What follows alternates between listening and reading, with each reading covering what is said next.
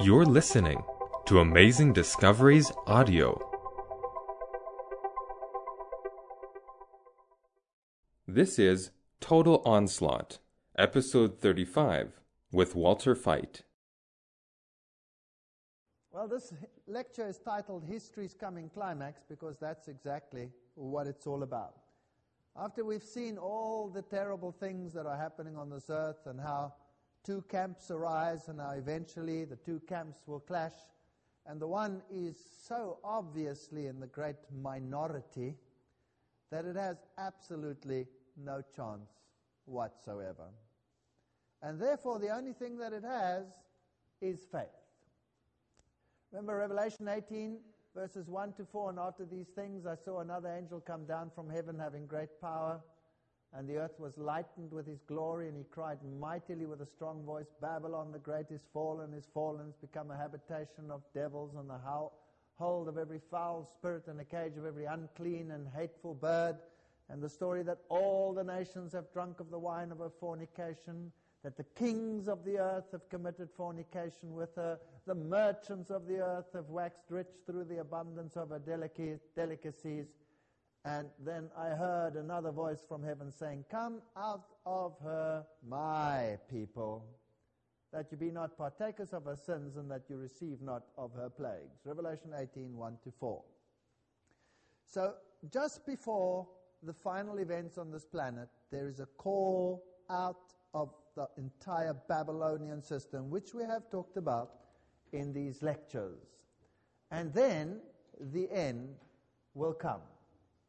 Isaiah chapter 24 verse 5 says, The earth also is defiled under the inhabitants thereof, because they have transgressed the laws, changed the ordinance, broken the everlasting covenant. That's what they've done. We've seen how they've done it. We see how the law was changed, how Catholicism says it's above the Bible, doesn't care, will change the law, and that the clash will come between those that keep the commandments and those that don't.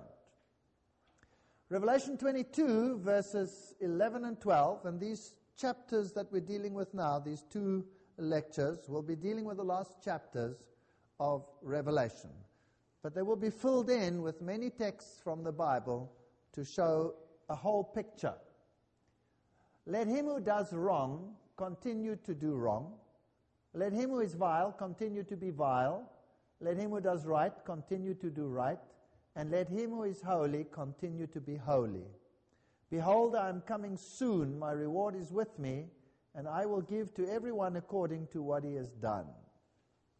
So God is judging mankind, and sooner or later a decree goes out which says it is done. So far and no further.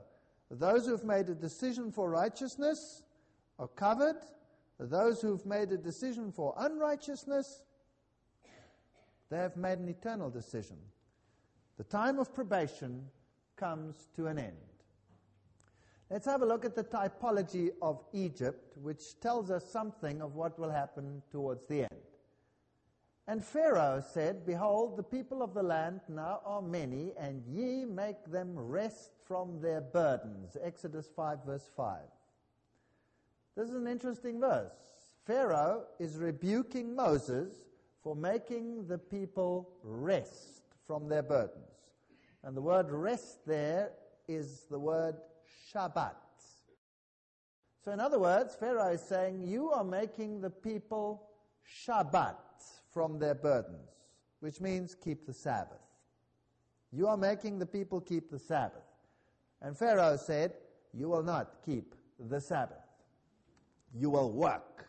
And he doubled their labors. And he said, no more straw for them. You gather it yourself. You will not Shabbat. What was God's answer? When Pharaoh made a law prohibiting God's people from keeping the Sabbath, what happened? The plagues came. And I saw in heaven another great and marvelous sign, 7 angels with the 7 last plagues. Last, because with them God's wrath is completed. Revelation 15:1. So obviously in this time, after these laws have been made, and after they have been decreed, plagues will come. In Egypt, a law was made preventing the people from keeping Sabbath, and when that law was made and implemented, the plagues came. There were 10 then, because it was a typology.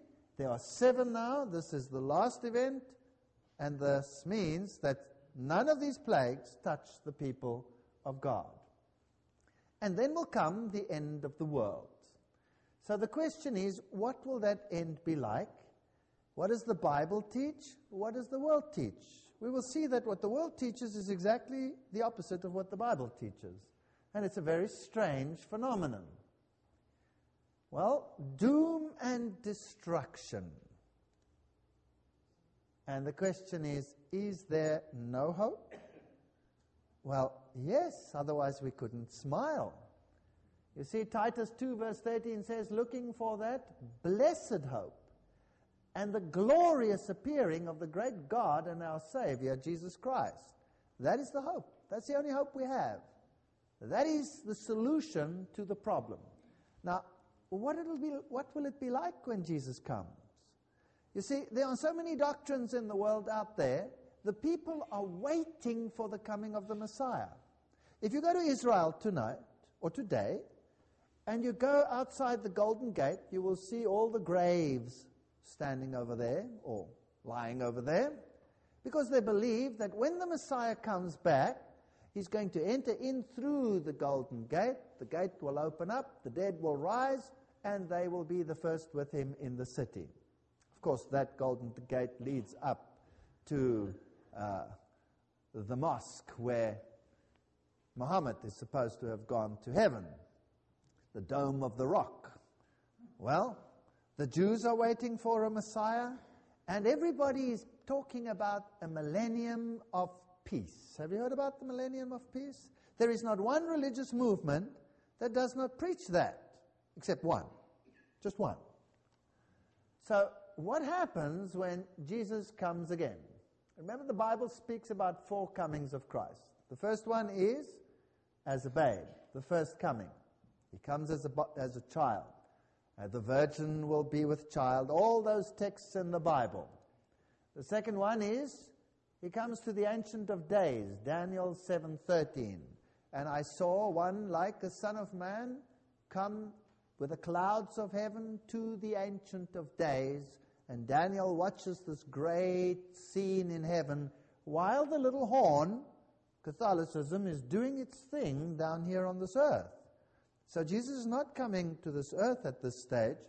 This is a change of activity in heaven.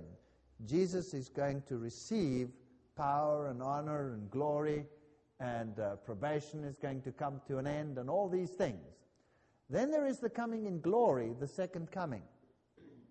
And then there is a final coming to restore the earth and to set up the kingdom. There are 4 comings in the Bible, and you really have to take them apart carefully. The Jews totally ignored that one because they were waiting for this one. They even ignored that one. And they ignored that one. They were just waiting for the setting up of the kingdom. But you have to carefully pick them out and understand what is what in the Bible. It's not that simple. You can't just read it and say, well, everything about restoration, that's what's going to happen. But that's what the world does today.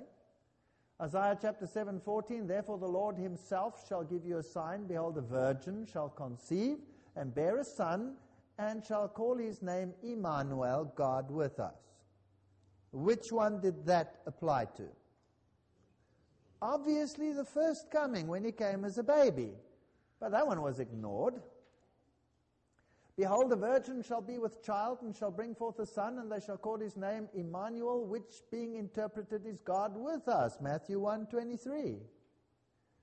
So at the first coming, Jesus paid the price for sin. Did he eradicate sin? No. Not that I've noticed. Have you read the newspapers? Watched television? No, he didn't come to get rid of it. He came to pay the price.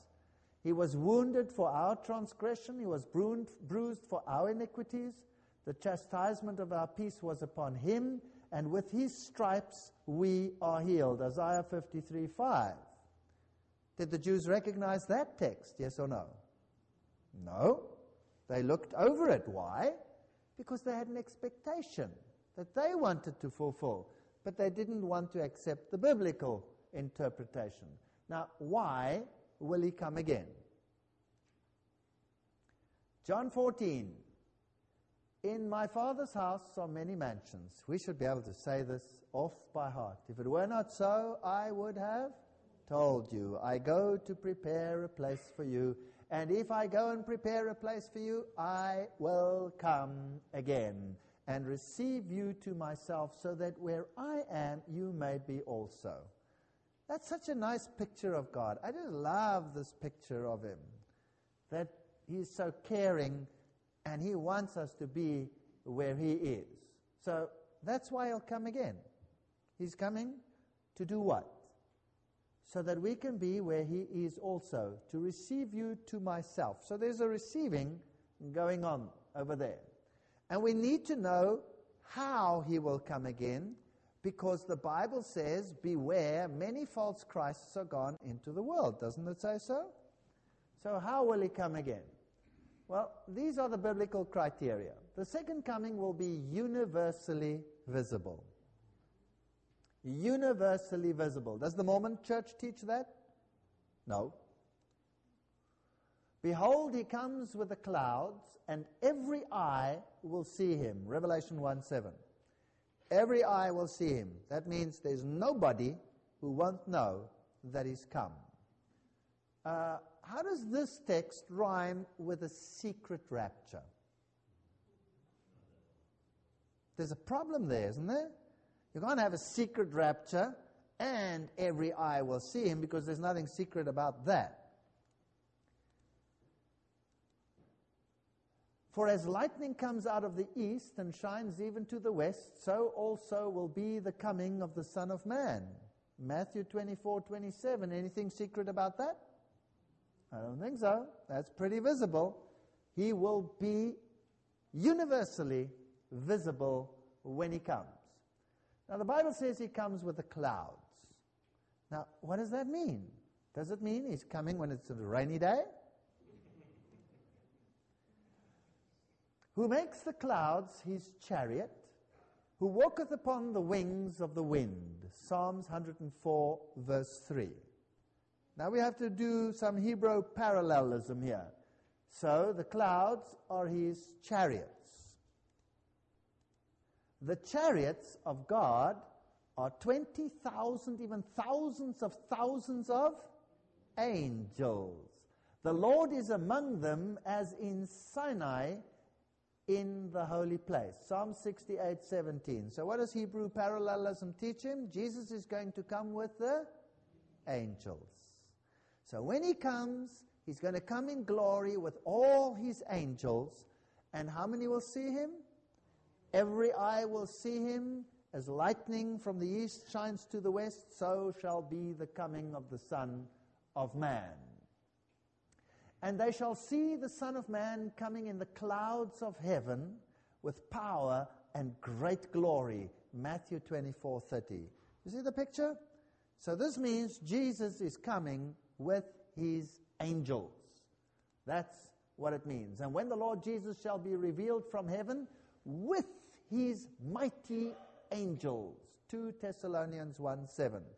We have to have all the texts, one after the other, lined up so that we will not be fooled and that we will understand exactly what will happen when he comes. Matthew 25:31. And when the Son of Man shall come in his glory, and how many of the angels? All the angels with him, then shall he sit on the throne of his glory. So when Jesus comes, all the angels are with him. How many remain in heaven? None. They're all coming to this earth.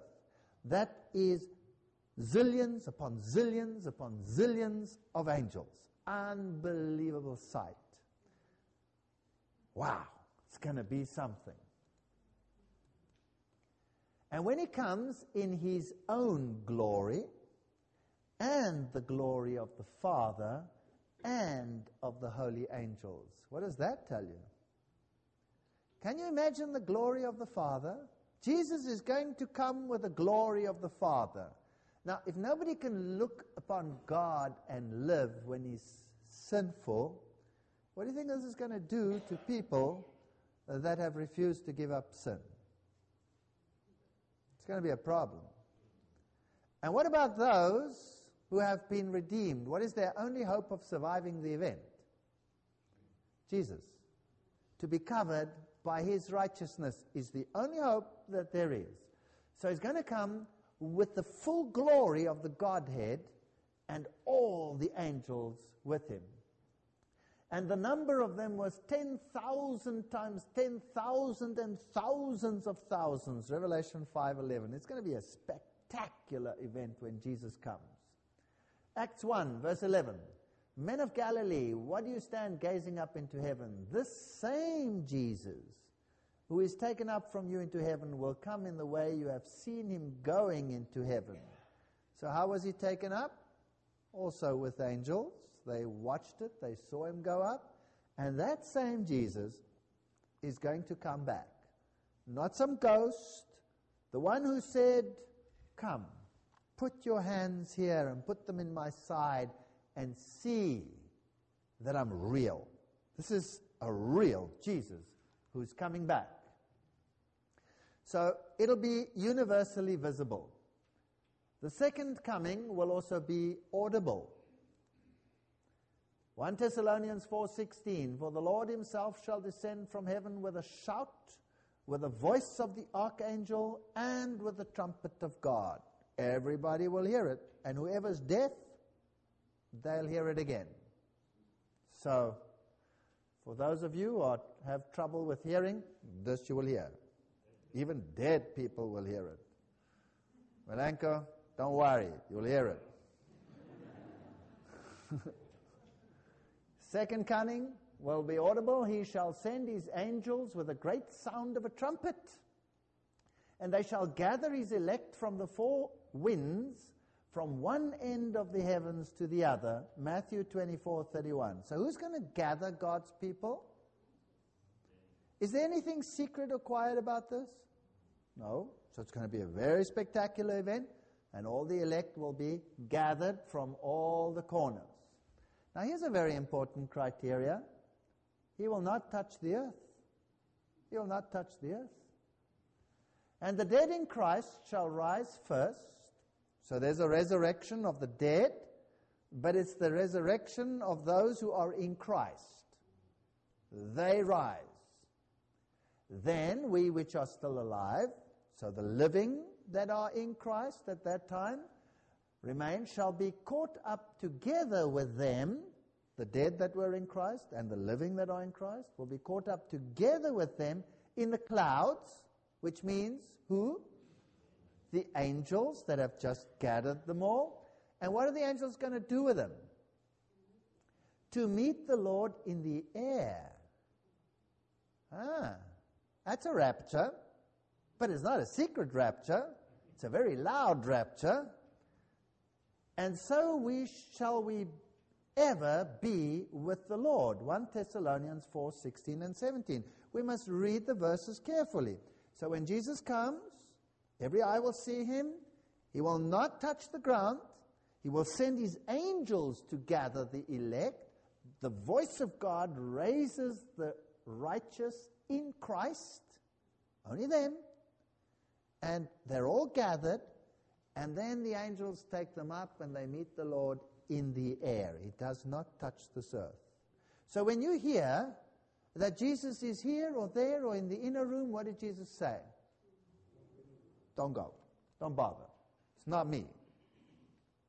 Matthew 24:26-27. Therefore, if they shall say to you, behold, he's in the desert, do not go out. Behold, he's in the secret rooms, do not believe it. It's pretty simple not to believe it if you know the truth, right?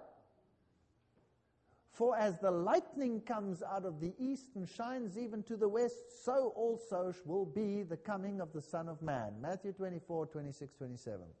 It's very plain. The Bible makes no bones about it. Nobody should have to make a mistake on this. Now, this is another tricky one. What will take place at the second coming? what does the world teach? Everybody will be converted, everything will be honky-dory. The Bible hasn't said anything like that up to now.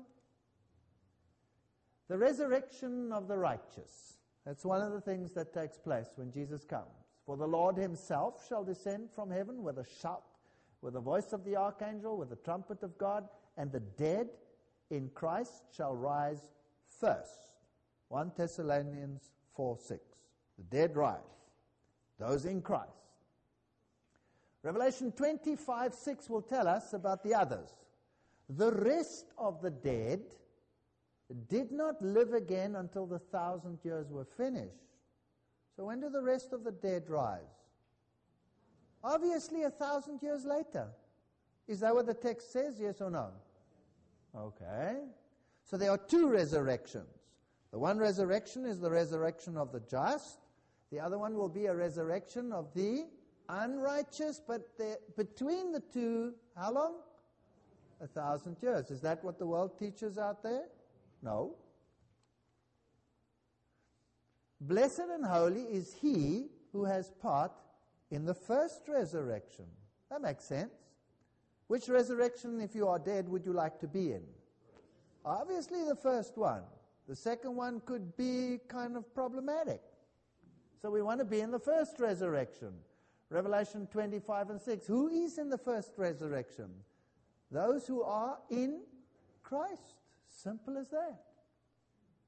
So the righteous living, what happens to them? They're obviously not raised from the dead.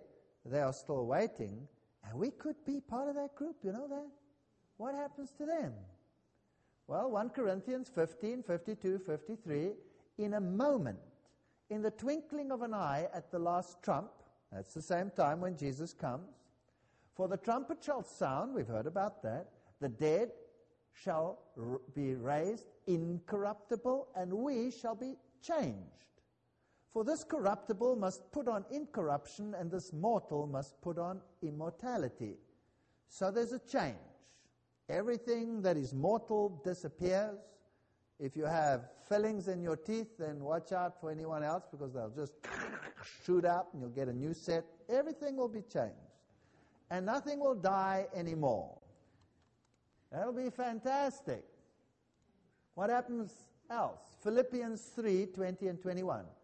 For our conversation is in heaven, from whence also we look for the Savior, the Lord Jesus Christ, who shall change our vile body, in case you thought we were so cool, that it may be fashioned like unto his glorious body. Wow, that is amazing. God will give us a body like his own. Amazing. This is incredible stuff. Matthew 13:49 and 50. So shall it be at the end of the world. The angels shall come forth, sever the wicked from amongst the just, and shall cast them into the furnace of fire. There shall be wailing and gnashing of teeth. So, what does this mean? Matthew 13:49 and 50. So, first thing that we see is there's a separation. And it doesn't seem to be too good to be on the bad side, right?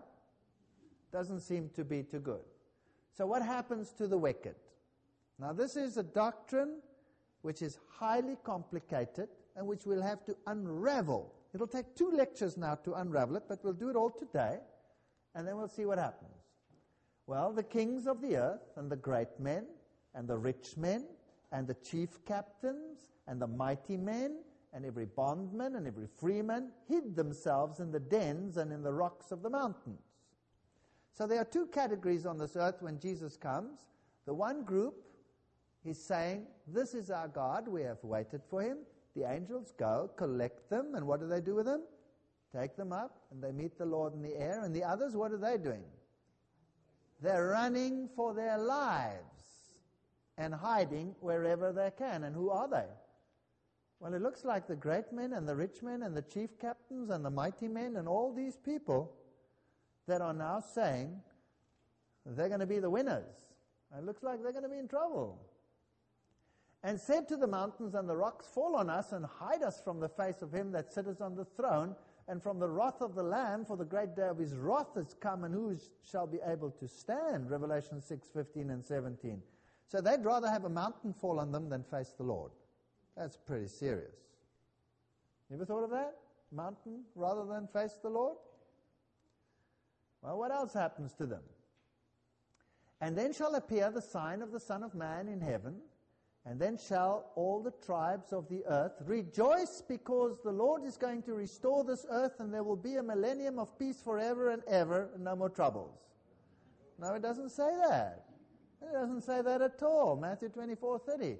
And then shall all the tribes of the earth mourn, and they shall see the Son of Man coming in the clouds of heaven with power and great glory. They're not going to be happy. They're going to be very happy. Behold, the Lord came with 10,000s of his holy ones to do what? Execute judgment upon all, and to convict all the ungodly of all their works of ungodliness, which they have ungodly wrought, and of all the hard things which ungodly sinners have spoken against him.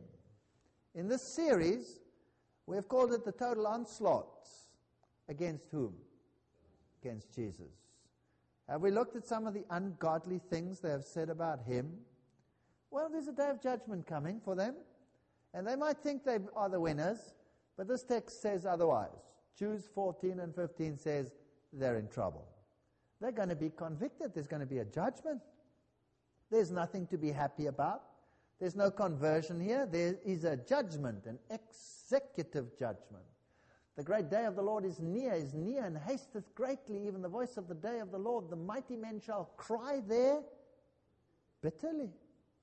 That day is a day of wrath, a day of trouble and distress, a day of wasteness and desolation, a day of darkness and gloominess, a day of clouds and thick darkness, Zephaniah 1:14 and 15. Who teaches this in the world? Have you ever heard this doctrine preached in a church? Never. Nobody preaches it. But that's what the Bible says. All you have to do is read it. 2 Thessalonians 2:8. And then the lawless one, the one who changes the law of God, will be revealed. What happens to him?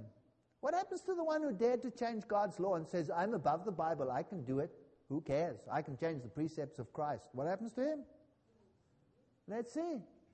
Whom the Lord shall consume with the breath of his mouth, and shall destroy with the brightness of his coming. 2 Thessalonians 2:8. This is tough. Tough medicine. Really tough. So, he might have a loud mouth now, but he's not going to have a loud mouth for very long. Jeremiah 25:33, and the slain of the Lord shall be at that day. That's always pertaining to the second coming. Whether you read it in the Old Testament or the New Testament, there's perfect harmony. From the slain at that day will be from one end of the earth to the other end of the earth. They shall not be mourned, nor gathered, nor buried. They shall be as dung on the ground. Jeremiah 25:33. Why will they not be gathered? There's nobody to gather them. Why will they not be buried? There's nobody to bury them. Where are those that could perhaps bury them? They're gone. And not secretly either. Is it biblical so far? I'm just reading the Bible. I will utterly consume all things from off the land, says the Lord. I will consume man and beast. I will consume the fowls of the heaven and of the fishes of the sea and the stumbling blocks with the wicked, and I will cut off man from off the land, says the Lord. Did the animals sin? Why is the Lord going to destroy all the animals as well? You see, the animals, through sin, are suffering.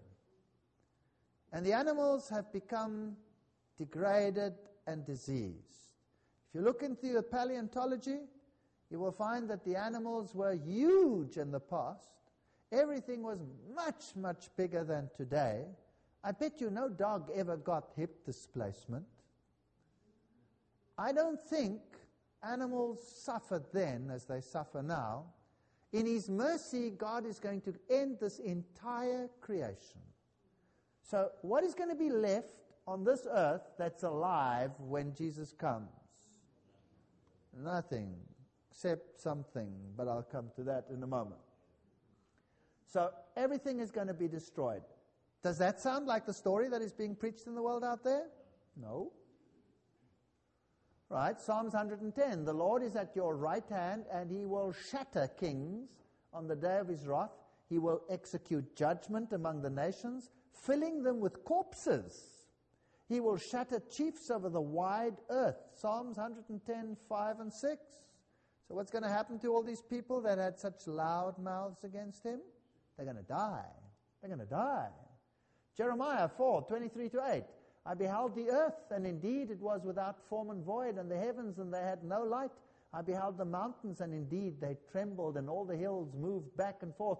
I beheld indeed there was no man, and all the birds of the heaven had fled. Is there harmony between the prophets? Yes or no? Absolutely. And I beheld, and indeed the fruitful land was a wilderness, and how many of the cities? All its cities were broken down at the presence of the Lord by His fierce anger. For thus says the Lord, the whole land shall be desolate, yet I will not make a full end, for this shall the earth mourn, and the heavens above be black, because I have spoken, I have purposed, and I will not relent, nor will I turn back from it. So although everything is killed here, it's not over yet. There's still more to come. Lots of interesting things are going to happen, and we have to unravel it. So now, the secret rapture. Matthew 24, 38 to 42. For as in the days of the flood, they were eating and drinking, marrying and giving into marriage until the day that Noah entered the ark, and did not know until the flood came and took them all away. So also will the coming of the Son of Man be. They will all be taken away, as we saw. Then 2 men will be in the field. One will be taken, the other left. 2 women will be grinding at the mill. One will be taken, the other left. Watch therefore, for you do not know what hour your Lord is coming. This is the text that they use to substantiate the secret rapture. Where does it say one will be taken secretly and the other one will be left? Does it say that? No. All it says, one will be taken, one will be left. In other words, the righteous one, what will happen to him? Angels will gather him and take him what? To meet the Lord in the air. The unrighteous one, what happens to him? He just has to remain here and be dead. That's it. There's no secret rapture here. Is there any disharmony between this and what we've read? No. Dispensationalists claim that Antichrist will arise after the secret rapture. But the Bible clearly teaches that this power will arise from the church, not after the church. 1 John 2, 18 and 19, little children, it is the last hour, and as you have heard that the Antichrist is coming, even now many Antichrists have come, by which we know that it is the last hour. They went out from us, but they were not of us.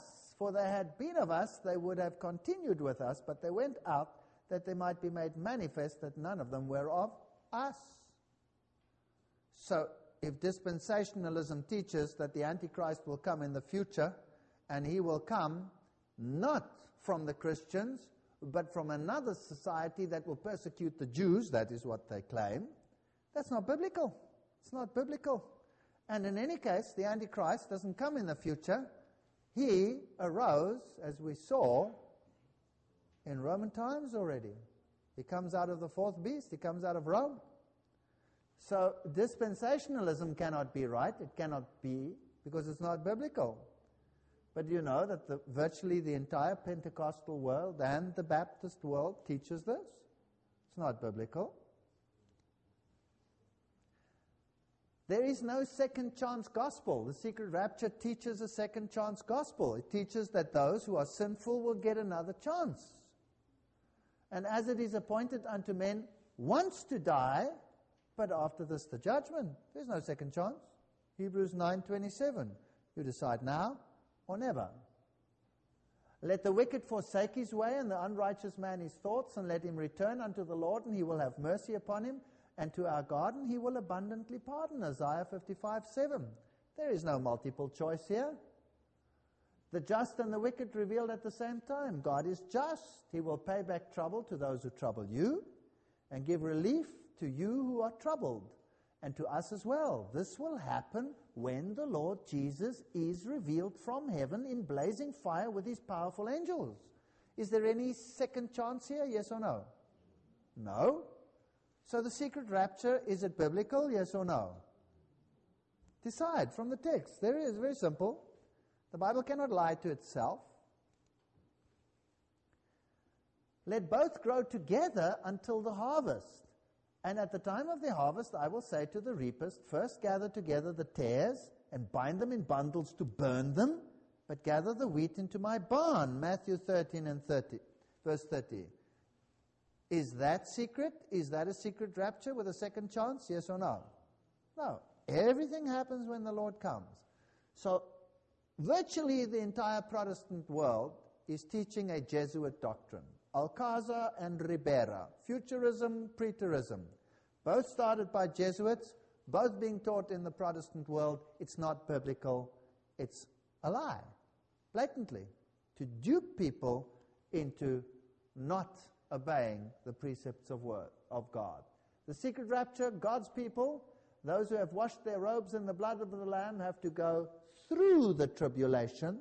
They are not raptured before it. Question: were the Israelites raptured away when the plagues fell? Yes or no? No. They were there and they saw a difference between them and the other. And then they were taken away. And what happened to Pharaoh and his army? He was destroyed. That's a typology. It's a little enactment of a greater reality at the end of time. Then one of the elders answered, saying to me, who are these arrayed in white robes? And where did they come from? And I said to them, sir, you know. So he said to me, these are the ones who came out of the great tribulation and washed their robes and made them white in the blood of the Lamb. They have to go through the tribulation. They're not spared the tribulation. The secret rapture, or the rapture theory, teaches that Christians will be spared the tribulation, will be taken away. It's not biblical. You have to be here. In that day, they will say, surely this is our God. We trusted in him. He saved us. This is the Lord. We trusted in him. Let us rejoice and be glad in his salvation. Two groups. The one wailing, the other one rejoicing. Isaiah 25, verse 9. So there is no secret rapture. There is a glorious coming of the Lord, and there is a destruction of the living wicked. The living dead stay dead. That's not actually a bad way to say it, right? The dead that died in sin stay dead. For how long? 1,000 years. What are the signs of his coming? Well, you can read them in Matthew 24, Mark 13, Luke 21. There'll be war and distress of nations. There will be earthquakes, as in the days of Noah. The gospel will be preached worldwide. There will be tribulation. There will be false Christs, and there will be signs in the sun and the moon and the stars. Those were some of them. We've dealt with many of them in these lectures. And these are the issues. Matthew 24, 2 and 3. And Jesus said to them, do you not see all these things? Truly I say to you that there shall not be left here one stone on another that shall not be thrown down. That was a typology of what's going to happen to this earth. God is going to destroy it utterly. And as he sat on the Mount of Olives, his disciples came to him privately, tell us, when shall these things be, and what shall be the signs of your coming and of the end of the world? Matthew 24. So there was the temple. That's a replica of the temple. When it was destroyed by Titus, they started by burning it. It was supposed to be preserved, but they shot burning arrows into it. It burnt like pitch. The gold melted and ran down and ran between the stones. And after the fires were over, the soldiers turned over every single stone to gather the molten metals. Here is the menorah, an emblem of it on the Titus arch, where the slaves are carrying it back to Rome. The great day of the Lord is near, it is near and hasteneth greatly, even the voice of the day of the Lord. The mighty man shall cry there bitterly. It's a day of wrath, trouble, distress, wasteness, desolation, darkness, gloominess, clouds, thick darkness. It's not going to be a good day. And there shall be signs in the sun and the moon and in the stars, and upon the earth distress of nations with perplexity, the sea and the waves roaring, men's hearts failing them for fear. Not a joyful time. Luke 21, 25 and 26. Matthew 24:7, nation shall rise against nation and kingdom and against kingdom. This is an interesting text. Isn't that a duplication? No, it's not. And there shall be famines and pestilences and earthquakes in diverse places. Nation against nation, kingdom against kingdom. The word nation there in the original is the word ethnos. Can you see it? Ethnic group against ethnic group. And then kingdom against kingdom. That's a defined border. Yes, there will be wars amongst nations, but within nations you will have ethnos against ethnos. Yeah, the Tutsis and the Hutus and the terrible conflagrations and the hatred that is being built up between races and between cultures and all these things. This will boil over in the last days. In Christ we must rise above these things. There is no black, no white, no yellow, no nation, no nothing. We are all brothers and sisters in Christ. And only in Christ can it work. Amongst Lucifer's followers, it cannot work. Even Edgar Hoover said, read, pray, and weep as you consider America's dreadful spiritual plight. James 5, verse 3, your gold and silver have corroded, and their poison will be a witness against you and will eat your flesh as fire. You heap treasures up in the last days. So there will be economic woes. Behold, the hire of the laborers who have reaped down your fields, which is of you kept back by fraud, crieth, and the cries of them which have reaped are entered into the ears of the Lord. Economic woes, labor unrest, jobs in an age of insecurity, false Christs, false prophets, great signs, wonders. We've had whole lectures on it. Maitreya's appearing, Marian visions, you name it. All the great religions posit the idea of further revelation to be given by a future teacher. Hello?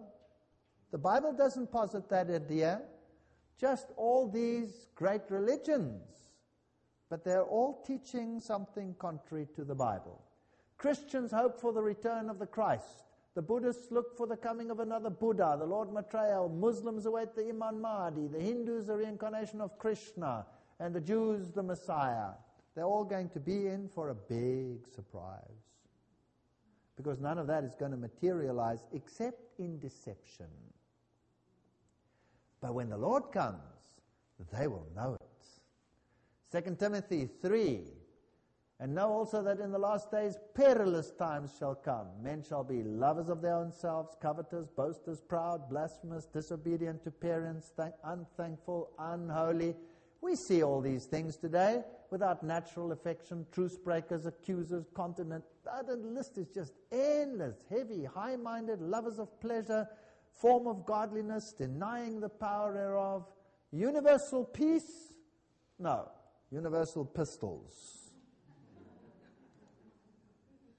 And then many will be offended and will betray one another and will hate one another. Matthew 24:10, that's the worst of it.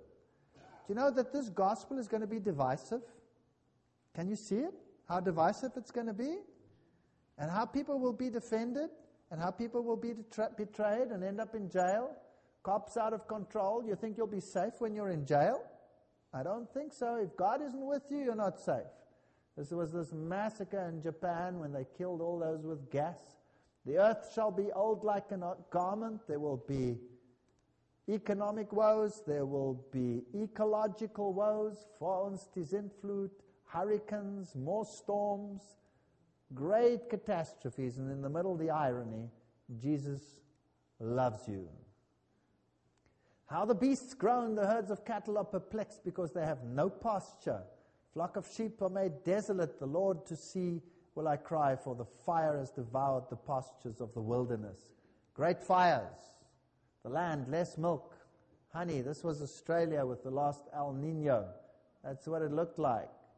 And the fires in California, and bad blood and AIDS. Let no one deceive himself. We are drifting towards a catastrophe. Walter Lippmann. A few additional signs. Increase in knowledge, increased demonic activity, departure from the faith, economic woes, rise in false teachers, increase in traffic and speed. I quite like that one. And disobedience and anarchy. But thou, Daniel, shut up the words and seal up the book even to the time of the end.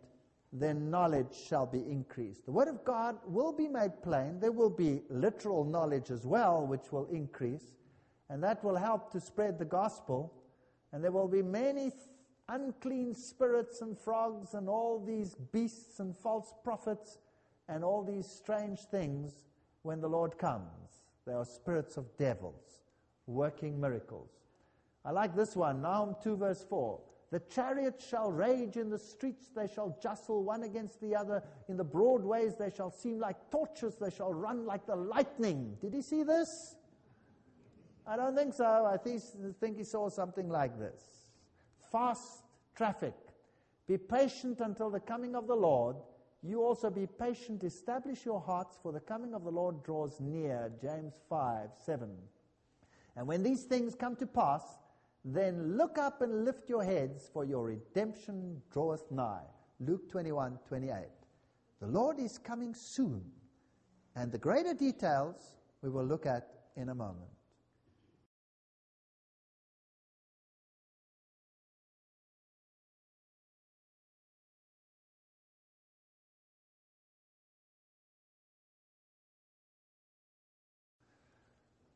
Well, we have looked at the signs of the Lord's coming, and we have seen that when these things begin to come to pass, then look up and lift up your heads, for your redemption draweth nigh. Luke 21:28.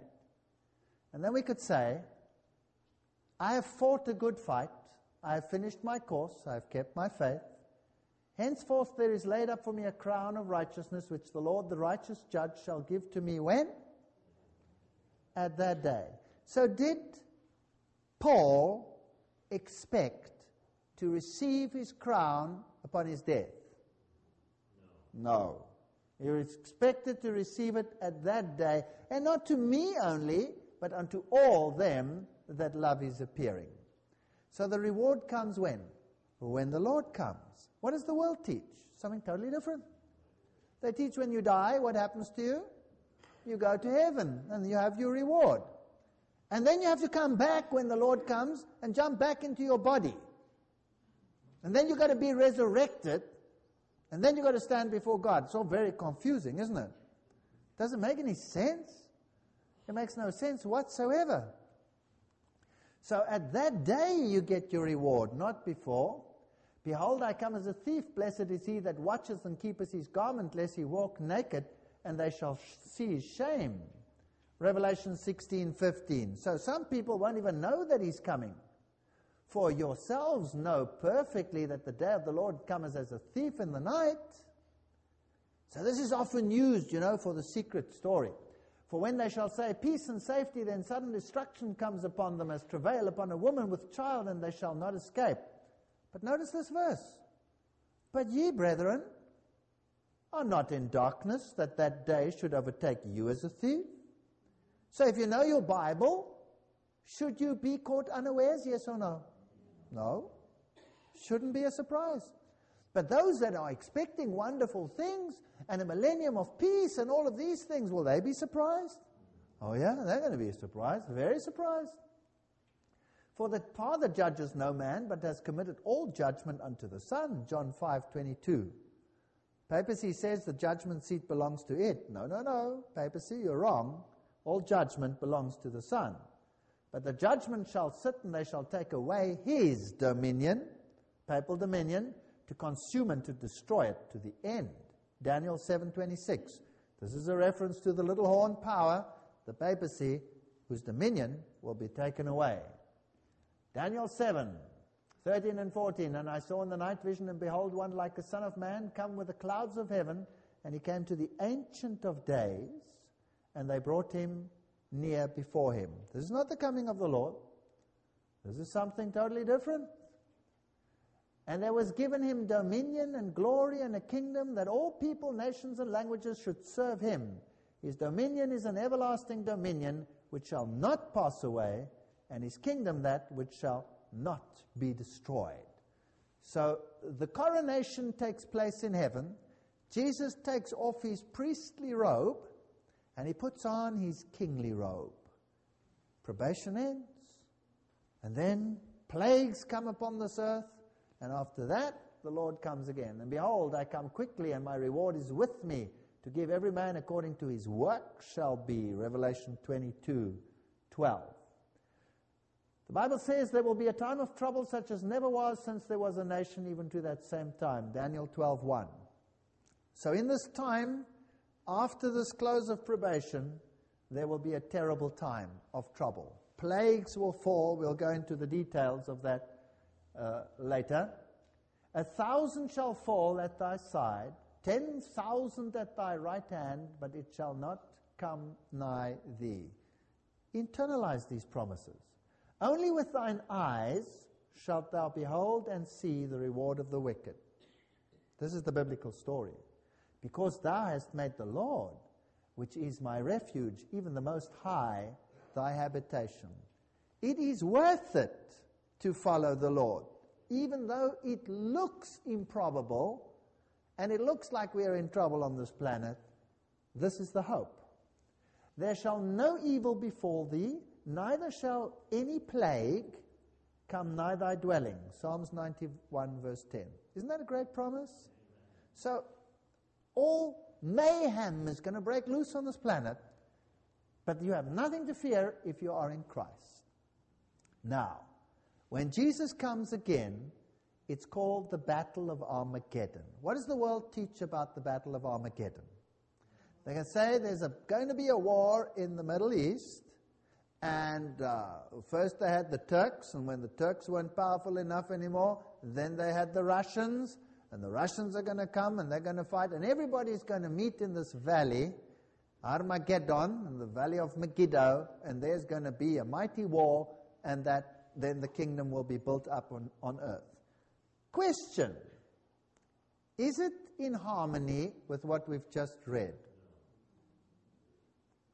We've read that when the Lord comes, what happens to every city on the entire earth? It's flattened. That's what the Bible says. Every city is flattened. Would that include earthly Jerusalem, perhaps? Obviously, yes. The earthly Jerusalem is going to go.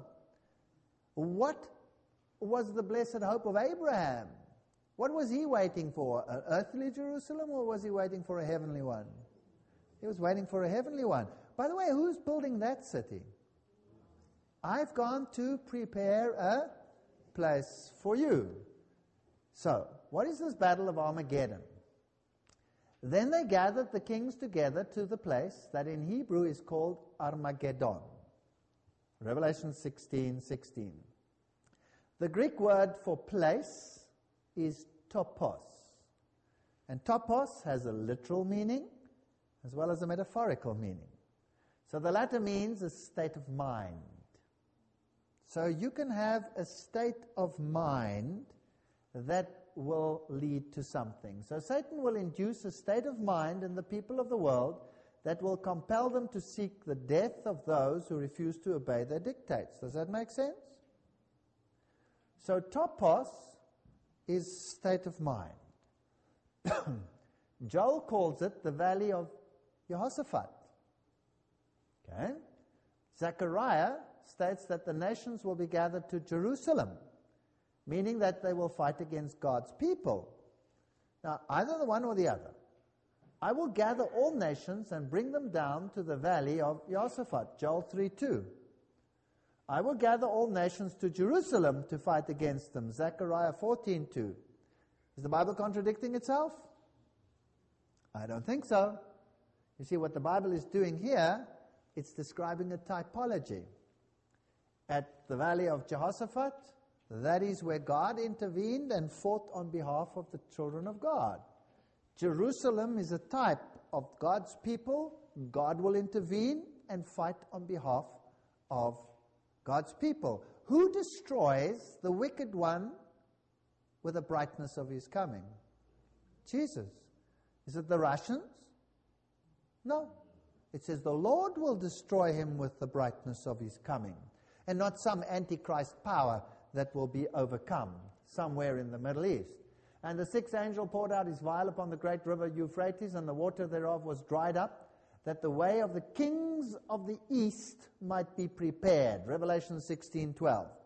Oh, that's the Russians. Oh, no, that's the Turks, or whatever they wanted it to do. But it's not in harmony with the rest of the Bible. Now, here is the actual valley, and up there, Ahab had his fortress. This was one of the troughs that the horses were tied to, where they could feed or drink or do whatever. Water cisterns were up there. That's where the great wars were fought. So this valley of Megiddo is a very interesting place. And when you are in the valley of Megiddo, there is one mount that seems prominent, and that's Carmel. And at Carmel, there was a decision where Elijah said, choose thee this day whom you will serve. It's the valley of decision. That's where it is. Decide for the one or the other. Let us come near together for judgment. Who raised up the righteous one from the east? Called him to his foot, gave the nations before him, and made him rule over kings. He gave them as the dust to his sword, and as a driven stubble to his bow. Isaiah 41, 1 and 2. What is Isaiah implying here? Who is this king of the east? It's the Messiah. It's Jesus. Yes, it's the Messiah. Are we absolutely sure? Let's have a look. Here is Ezekiel 43, 1 and 2. Afterwards he brought me to the gate, even the gate that looketh towards the east. And behold, the glory of the God of Israel came from the way of the east. Who's he coming with? He's coming with all his angels, and he's coming with the glory of the Father as well, and his glory. And his voice was like the noise of many waters, and the earth shined with his glory. So who are these kings from the east that are coming? Jesus and his angels. Jesus and his angels. That's the only harmony that you can find. Behold, the Lord came with 10,000s of his holy ones to execute judgment upon all. There's not going to be no literal Armageddon with all the nations of the world gathered in a tiny little valley. They wouldn't fit in there in the first place.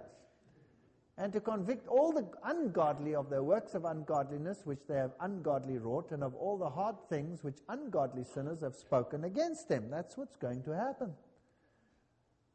And he had been clothed in a garment dipped in blood, and his name is called the Word of God. And the armies of heaven. Are we getting the picture? What war is this going to be? It's going to be a heavenly war, heavenly intervention. The armies of heaven followed him on white horses, clothed in fine linen, white and clean. So this war is God intervening. So Armageddon, the mountain of decision here on this earth, is when Christ intervenes on behalf of his people.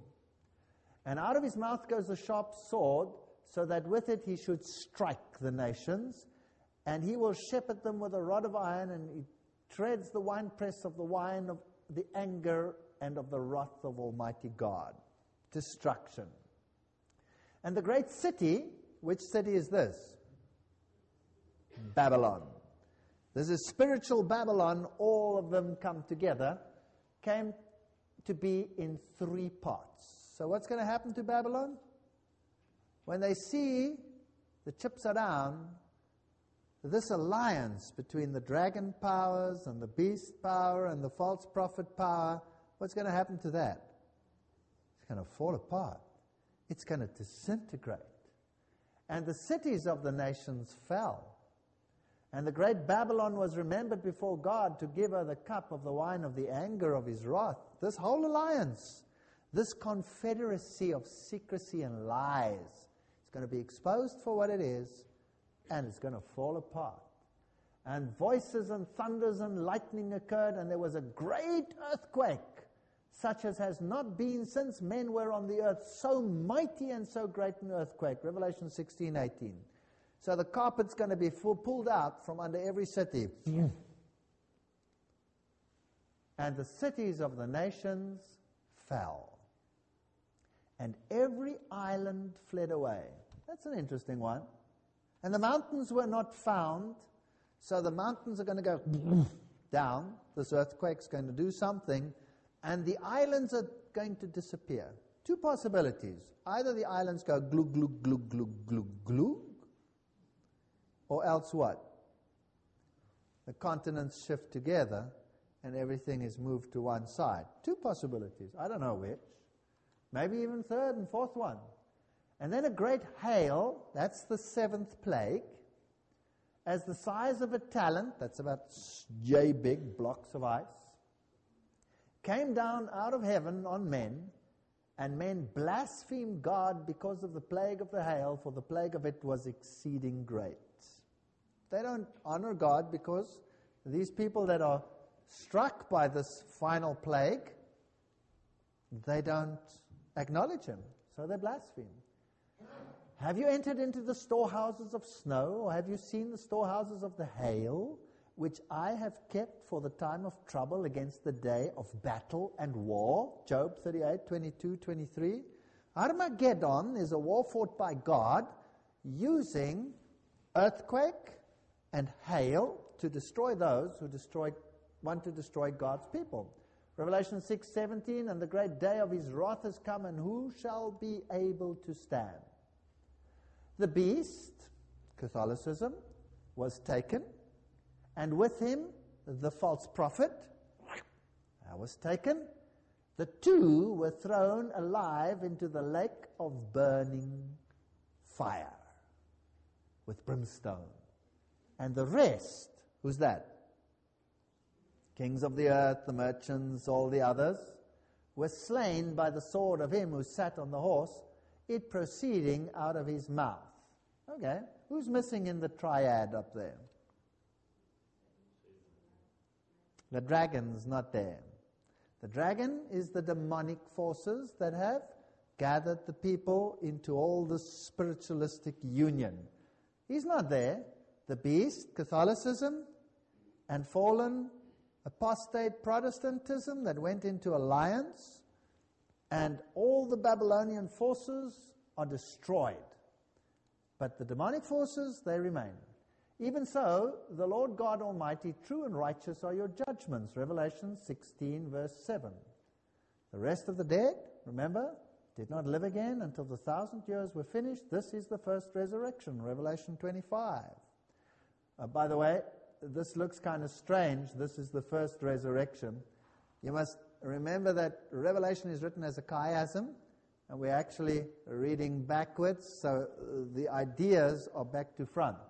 The rest of the dead are not alive, but blessed and holy are those that had part in the first resurrection. The description is reversed. So the living wicked die, the dead wicked remain dead 1,000 years, and the dead in Christ shall rise first, then we which are alive and remain shall be caught up together with them in the clouds to meet the Lord in the air, and so we shall be with the Lord forever. 1 Thessalonians 4:16 and 17. So the righteous go up to heaven, the dead righteous, the living righteous, translated at the same time, up they go, the rest are slain. So the righteous dead raised together with the righteous living, they are translated and meet the Lord in the air. Is that biblical? Okay. And there they spend their next time with God. What are they going to do? Well, we'll have to see. It shall be said in that day, lo, this is our God, we have waited for him, and he will save us. This is the Lord, we have waited for him. We will be glad and rejoice in his salvation. Isaiah 25, verse 9. Either you belong in the group that rejoices, or you belong in the group that weeps and wails. 2 Timothy 1:12. For I know whom I have believed, and I am persuaded that he is able to keep that which I have committed unto him against what? That day. What day are they always talking about? The coming of Christ. There is no such thing as when you die, you go to heaven. Or when you die, you go to hell. When you die, you're in your grave. When you are resurrected, you either are in the resurrection of life or you are in the resurrection of death. One of the two. Now we're going to continue this story and we'll see the greater picture of what's going to happen in the millennium. What is the story about hell? We're going to deal with that in great detail. Does it exist? Does it not exist? And then we're going to see what's going to happen in the final reconstruction of the kingdom of God. If this episode impacted you, please share it with others. Amazing Discoveries is a donor-supported ministry. To help us keep producing content like this, visit amazingdiscoveries.org. And, as always, you can find the visual presentation of this episode on adtv.watch.